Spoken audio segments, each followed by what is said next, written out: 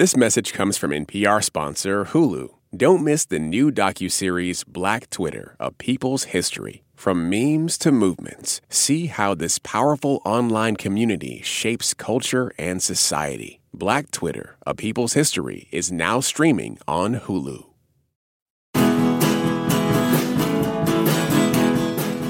There are many Barbies. There's a Dr. Barbie, a lawyer Barbie, a president Barbie, and so on. Well, the Barbie we're talking about today is the Barbie that spoils the new Barbie movie. I'm Linda Holmes. And I'm Stephen Thompson. In this spoiler-packed episode of NPR's Pop Culture Happy Hour, we are talking about Barbie. This message comes from NPR sponsor Hulu. Don't miss the new docuseries Black Twitter, A People's History from Onyx Collective and Hulu. Directed by Prentice Penny, executive producer of Insecure, Black Twitter, A People's History tells the story of how Black voices found a new home online and blossomed into a force for change, while laying down some hilarious tweets along the way. From the memes to the movements, see how this powerful community shapes culture, society, and politics. Black Twitter, A People's History is now streaming on Hulu. This message comes from NPR sponsor BetterHelp. When you keep your stress bottled up, it can eat away at you. Therapy is a safe space to get things off your chest and to figure out how to make them better. Try BetterHelp Online Therapy, designed to be convenient, flexible, and suited to your schedule. Get it off your chest with BetterHelp at betterhelp.com/NPR today to get 10% off your first month. Support for NPR and the following message come from the Wallace Foundation, working to develop and share practices that can improve learning and enrichment for young people and the vitality of the arts for everyone. Ideas and information at wallacefoundation.org. This is my voice. It can tell you a lot about me, and I'm not changing it for anyone. In NPR's Black Stories, Black Truths, you'll find a collection of NPR episodes centered on Black experiences. Search NPR Black Stories, Black Truths wherever you get your podcasts.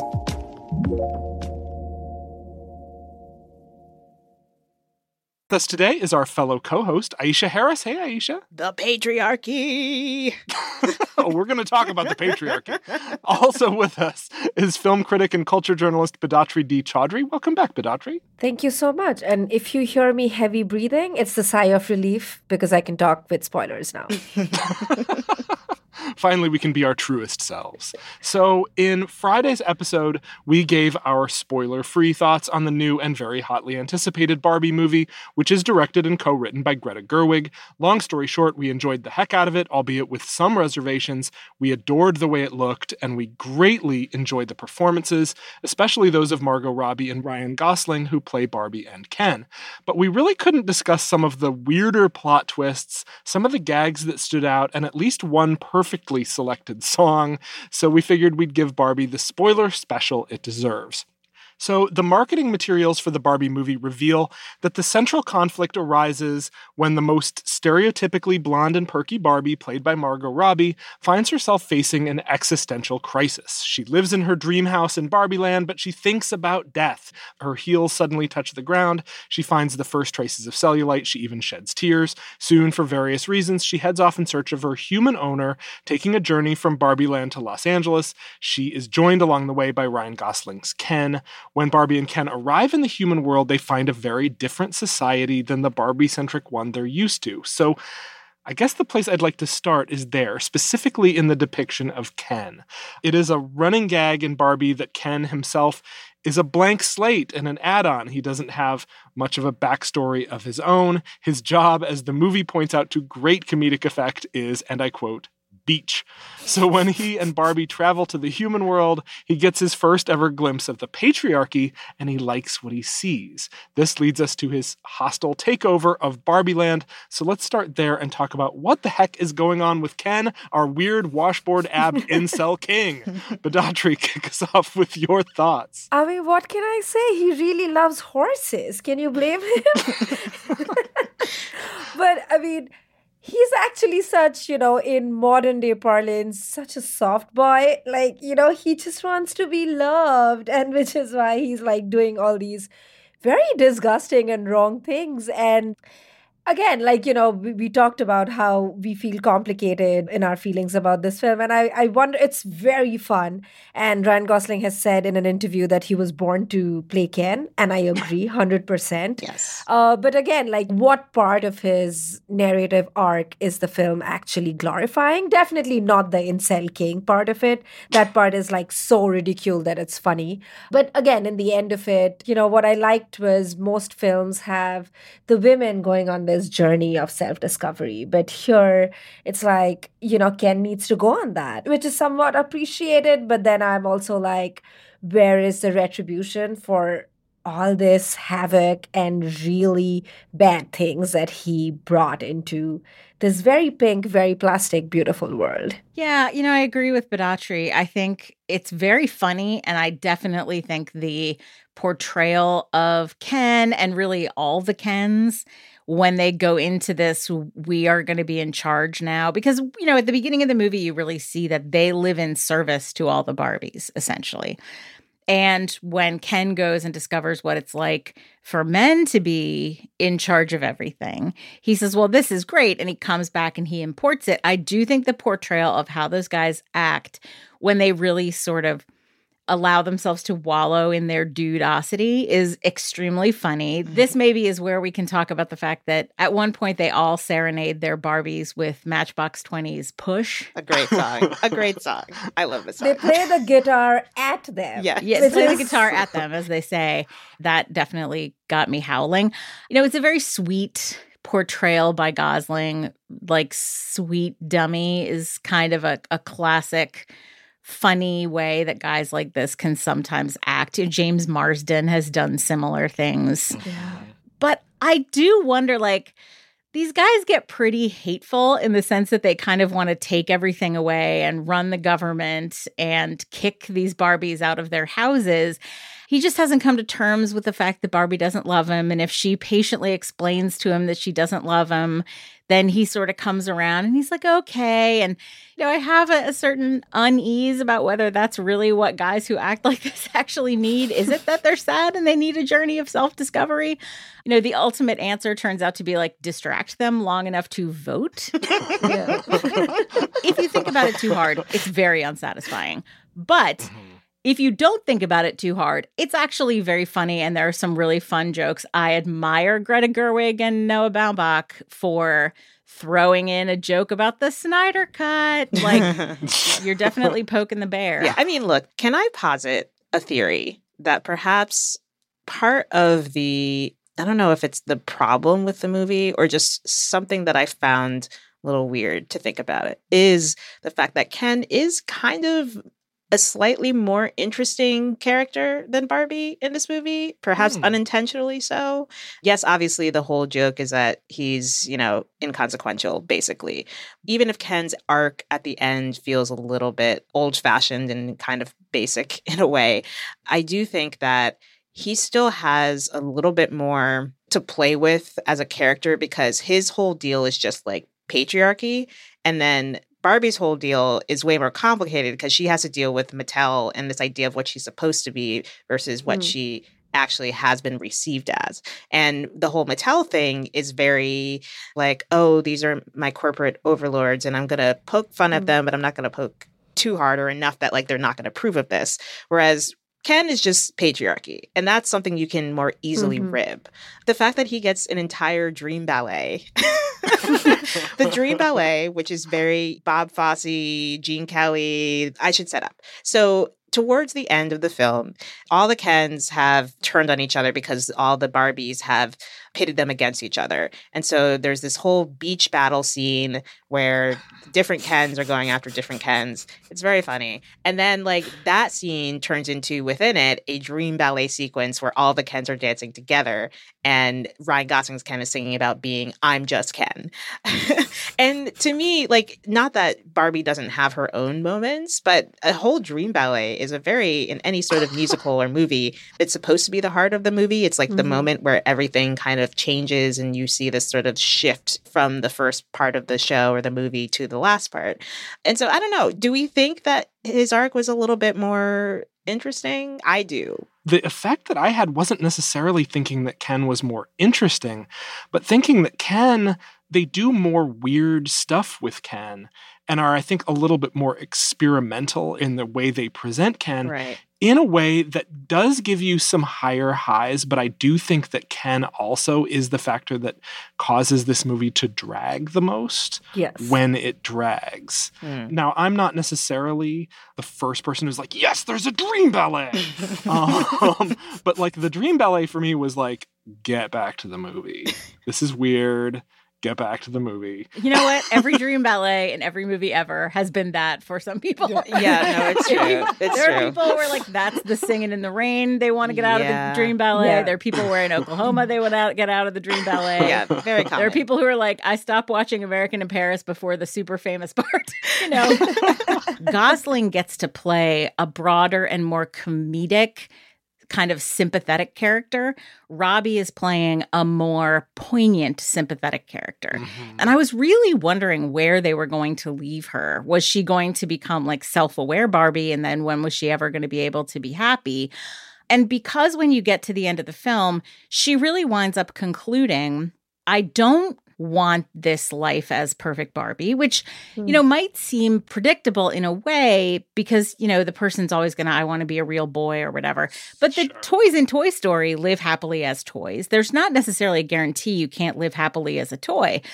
But I think the decision that they ultimately have her make about kind of, I want to try out the life of a human, and heaven knows that's been done. But I think that she really acts the heck out of the end of this movie, I think, despite the fact that these are beats I've seen before.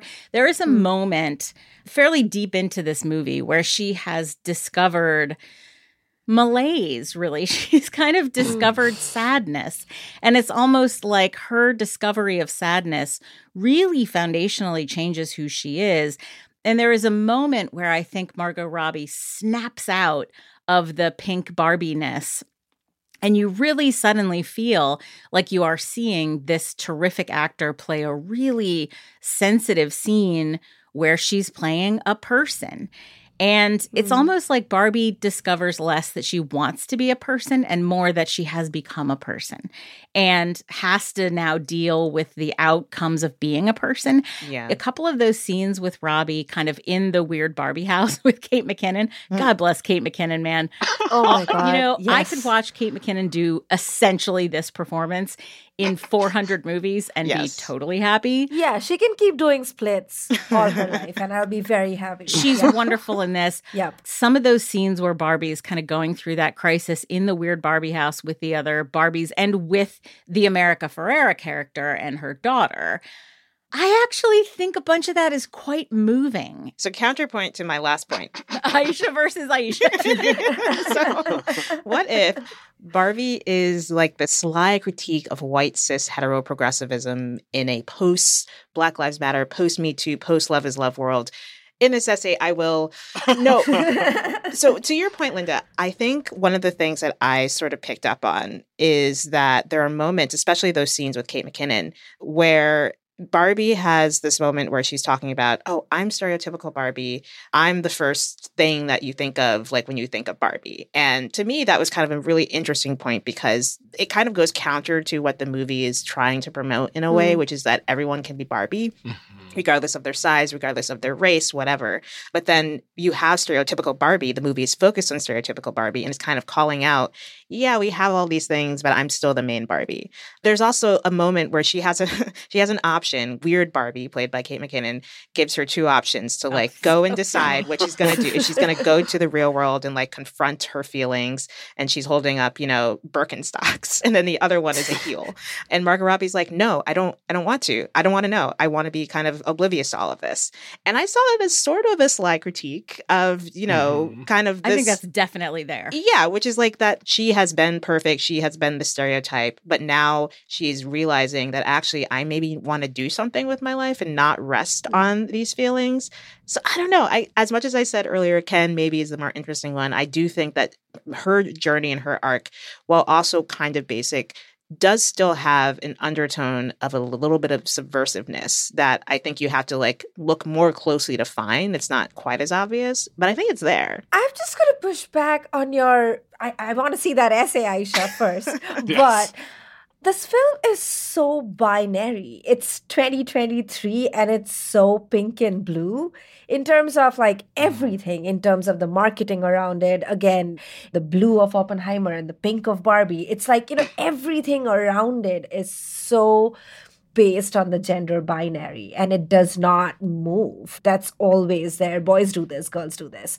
And that made me a little uncomfortable. So I will chill on that a little bit.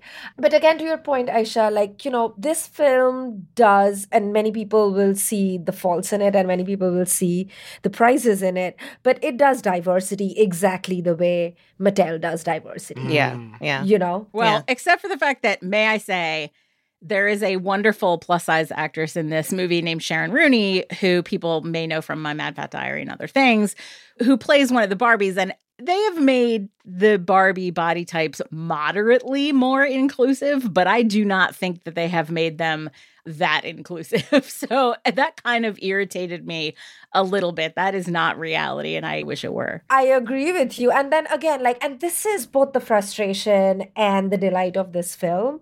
It makes you feel like it's constantly criticizing itself, but you as a viewer want more of it. But then they cut you short and be like, no, this is it. Even the Mattel CEO says this, oh, this will sell. Let's do this. And that's exactly how, the enterprise has looked at diversity. Well, the other thing I will say is that the fact that at the end, Barbie talks to Ken and now he's okay with not being, she's honest with him, I guess. She's no longer, quote unquote, stringing him along, which in itself is like, really? This is, okay. It's right on the line. Yeah, it's right on the line. But then it's like, okay, none of these Barbies seem interested in the Ken. So can we maybe push this a little bit further and say maybe actually they're not into men at all? Like, yeah, exactly. Or like, if you're a doctor or if you're a president, if you're a lawyer, if you're all these things, I'd like to see you be a doctor and not just... And that's the problem with the doll, right? Well, the doctor does fix Ken after he wipes out on the beach. Yes, sure. But your point is, yes, makes sense. Yeah. We are kind of brushing up against an interesting point about this movie and about what this movie could have been had they opted to go this way and opted to be a little less binary. When I mentioned that we were going to record a spoiler special to my partner, Katie, who was very excited about this film and hasn't yet seen it, she was like, please tell me Barbie is queer. Please tell me they explore that. Sorry, Katie. And they really don't. No. They really don't. And for, I think, as much queer buy-in as there is to this movie going into it, there's a lot of unexplored territory. And obviously, the odds of a sequel are not zero. There's a lot more terrain left to explore, right? Yeah. Yeah, I mean, I think the thing that I took away from this is that the relationship that is kind of posited by Mattel between the Kens and the Barbies is that the Kens are the Barbies' boyfriends. And I think what the Barbies are kind of saying is that they're not really concerned about their romantic lives at all. Mm-hmm. And I think, as Aisha said, I think it's sort of like they're not into the Kens at all. They're not into men at all. They're not into each other at all romantically. And I think one of the things that the film is sort of positing is like, maybe the romantic part of it really only works, if you buy a Barbie and you have a Barbie and you play with a Barbie, maybe it really does only work if you think of Ken as kind of an unnecessary add-on or like an outfit. Like Ken is the equivalent of an outfit. Today I want to play with Barbie dressed up like an Olympic ice skater. Shout out to the Barbie that I had. And tomorrow I want to play with Barbie with a camper van and a boyfriend. And it's sort of like the Barbies are interested in themselves and their own lives as Barbies. The Kens are accessories. They are. Yes. And at the end, they're going back to living as accessories. And I do want to say, I think the other really charming performance that I think we haven't talked about at all is Michael Cera as Alan, who was a real Alan. doll, who was kind of Ken's friend. And they show a bunch of the Barbies at the end of the movie. They show a bunch of what I think are all real Barbies and real Barbie marketing at the end of the movie. And the stuff for Alan basically says he fits into all Ken's clothes, which I think is the funniest little thing. Like, buy this doll, he can wear the other doll's clothes. And I did enjoy all the little shout outs to various different Barbie iterations that have been discontinued, including the magic earring Ken. Speaking of kind of queer text and subtext, magic earring Ken and Sugar Daddy Ken. Sugar Daddy Ken. Yes. Plus the one, I was really going into this thinking, I hope they talk about the Skipper doll where when you put her arm over her head, her bust grows. And they did, and that was a real doll, and I remember that marketing. My soul was crying out for a Rosie O'Donnell cameo because there is a Rosie O'Donnell Barbie in the late 90s, but they did pass on the opportunity to include Rosie for whatever reason. I'm glad you mentioned Michael Cera as Alan, because one thing that I really took away from this film that I don't usually take away from live action movies is, boy, you really could do a series of very funny, very wonderful Pixar-style shorts with some of the ancillary characters in this film, the way they do with Pixar movies. You could do a 7-minute Alan episode, like a freestanding short film, and I would watch the absolute hell out of it. And it's one of the benefits that you get from this movie being as wonderfully well cast as it is. Yeah. There are so many funny ancillary characters, in many cases played by very, very big-name, talented people that I wanted to see more of that don't necessarily need more airtime in Barbie, but that I would love to see little short films of. No, I would like to see 4 hours of the Ken movie starring Kingsley Ben-Adir, not 7 minutes. Kingsley Ben-Adir, who plays Malcolm X in One Night in Miami and is so good in it, is just like one of the Kens here. Didn't he also play Obama? Yeah. And he's also about to play Bob Marley. So he's basically played all the iconic figures of the 20th century. And Ken. Yes. And Ken, yeah. He's our cultural forefather, yes. And also what I love about Alan is, and which is where I thought Greta Gerwig was being Greta Gerwig, is that nuance in friendship, in allyship, that like, I have your back no matter what happens, Francis have friendship. And I saw a peak of that in Alan, and he's really one of my favorite characters. Love Alan. Justice for Alan. I think he's super funny in this. Absolutely in the pocket in terms of a Michael Cera performance. The weird thing about this movie is that, yes, it's a toy movie. Yes, it's a Mattel movie. Yes, it's been so heavily marketed that you honestly feel like your postal carrier is going to come to the door in an all pink uniform and be like, here to deliver the Barbie mail, because it just doesn't feel like you can get away from it. But if that weren't true, this is a live action comedy. You know, more than anything else, this is a live action comedy with this kind of sweet ending. I do really like the ending where she meets up with Rhea Perlman playing the inventor of the Barbie doll. I like how that plays out. I think it's really sweet. I really like the montage at the end where she kind of is introduced to how life really works. It all comes down, I think, to how you feel about the moment when Margot Robbie as Barbie is talking about how you feel like you're not pretty enough. And Helen Mirren, as the narrator, comes on and says, a note to the filmmakers, Margot Robbie is not the person to cast if you want to make this point. And it is the movie doing a thing and also like hanging a sign on the thing that they're doing, saying that they're doing it. And it is like, is that better? I don't know if it's better. I laughed. You know what that scene is? That scene is Wayne and Garth talking about product placements and holding up a bag of Doritos in Wayne's World. I didn't mind that. I laughed. Oh, I did too. I did too. Yeah. I mean, but you're right. Your mileage may vary about that. To me, that was one of the less egregious, like, signposting while patting yourself on the back for calling something out. But I agree with Aisha. Yes. All right. Well, I think we're going to leave it there. Are you sure? I could go on. I could too. I wanna push you around. Yes, shout out to Ryan Gosling's Matchbox 20 impression, which is very good. He's got a great voice. He does. Great voice. Yeah. I wanted to stand up and applaud. Yep, absolutely. We want to know what you think about Barbie. Find us at facebook.com/PCHH. That brings us to the end of our show. Linda Holmes, Aisha Harris, Badatri D. Chaudhry, thanks so much for being here. Thank you. Absolutely. Thank you so much. This episode was produced by Mike Katzoff and Anna Isaacs and edited by Jessica Reedy. Hello Come In provides our theme music. I'm Stephen Thompson, and we will see you all later this week.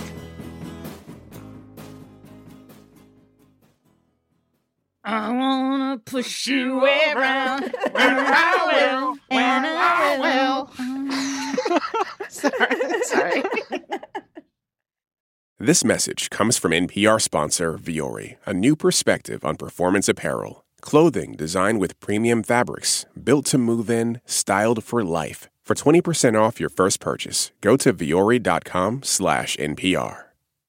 Support for NPR and the following message come from IXL Learning. IXL Learning uses advanced algorithms to give the right help to each kid no matter the age or personality. Get an exclusive 20% off IXL membership when you sign up today at IXL.com/NPR.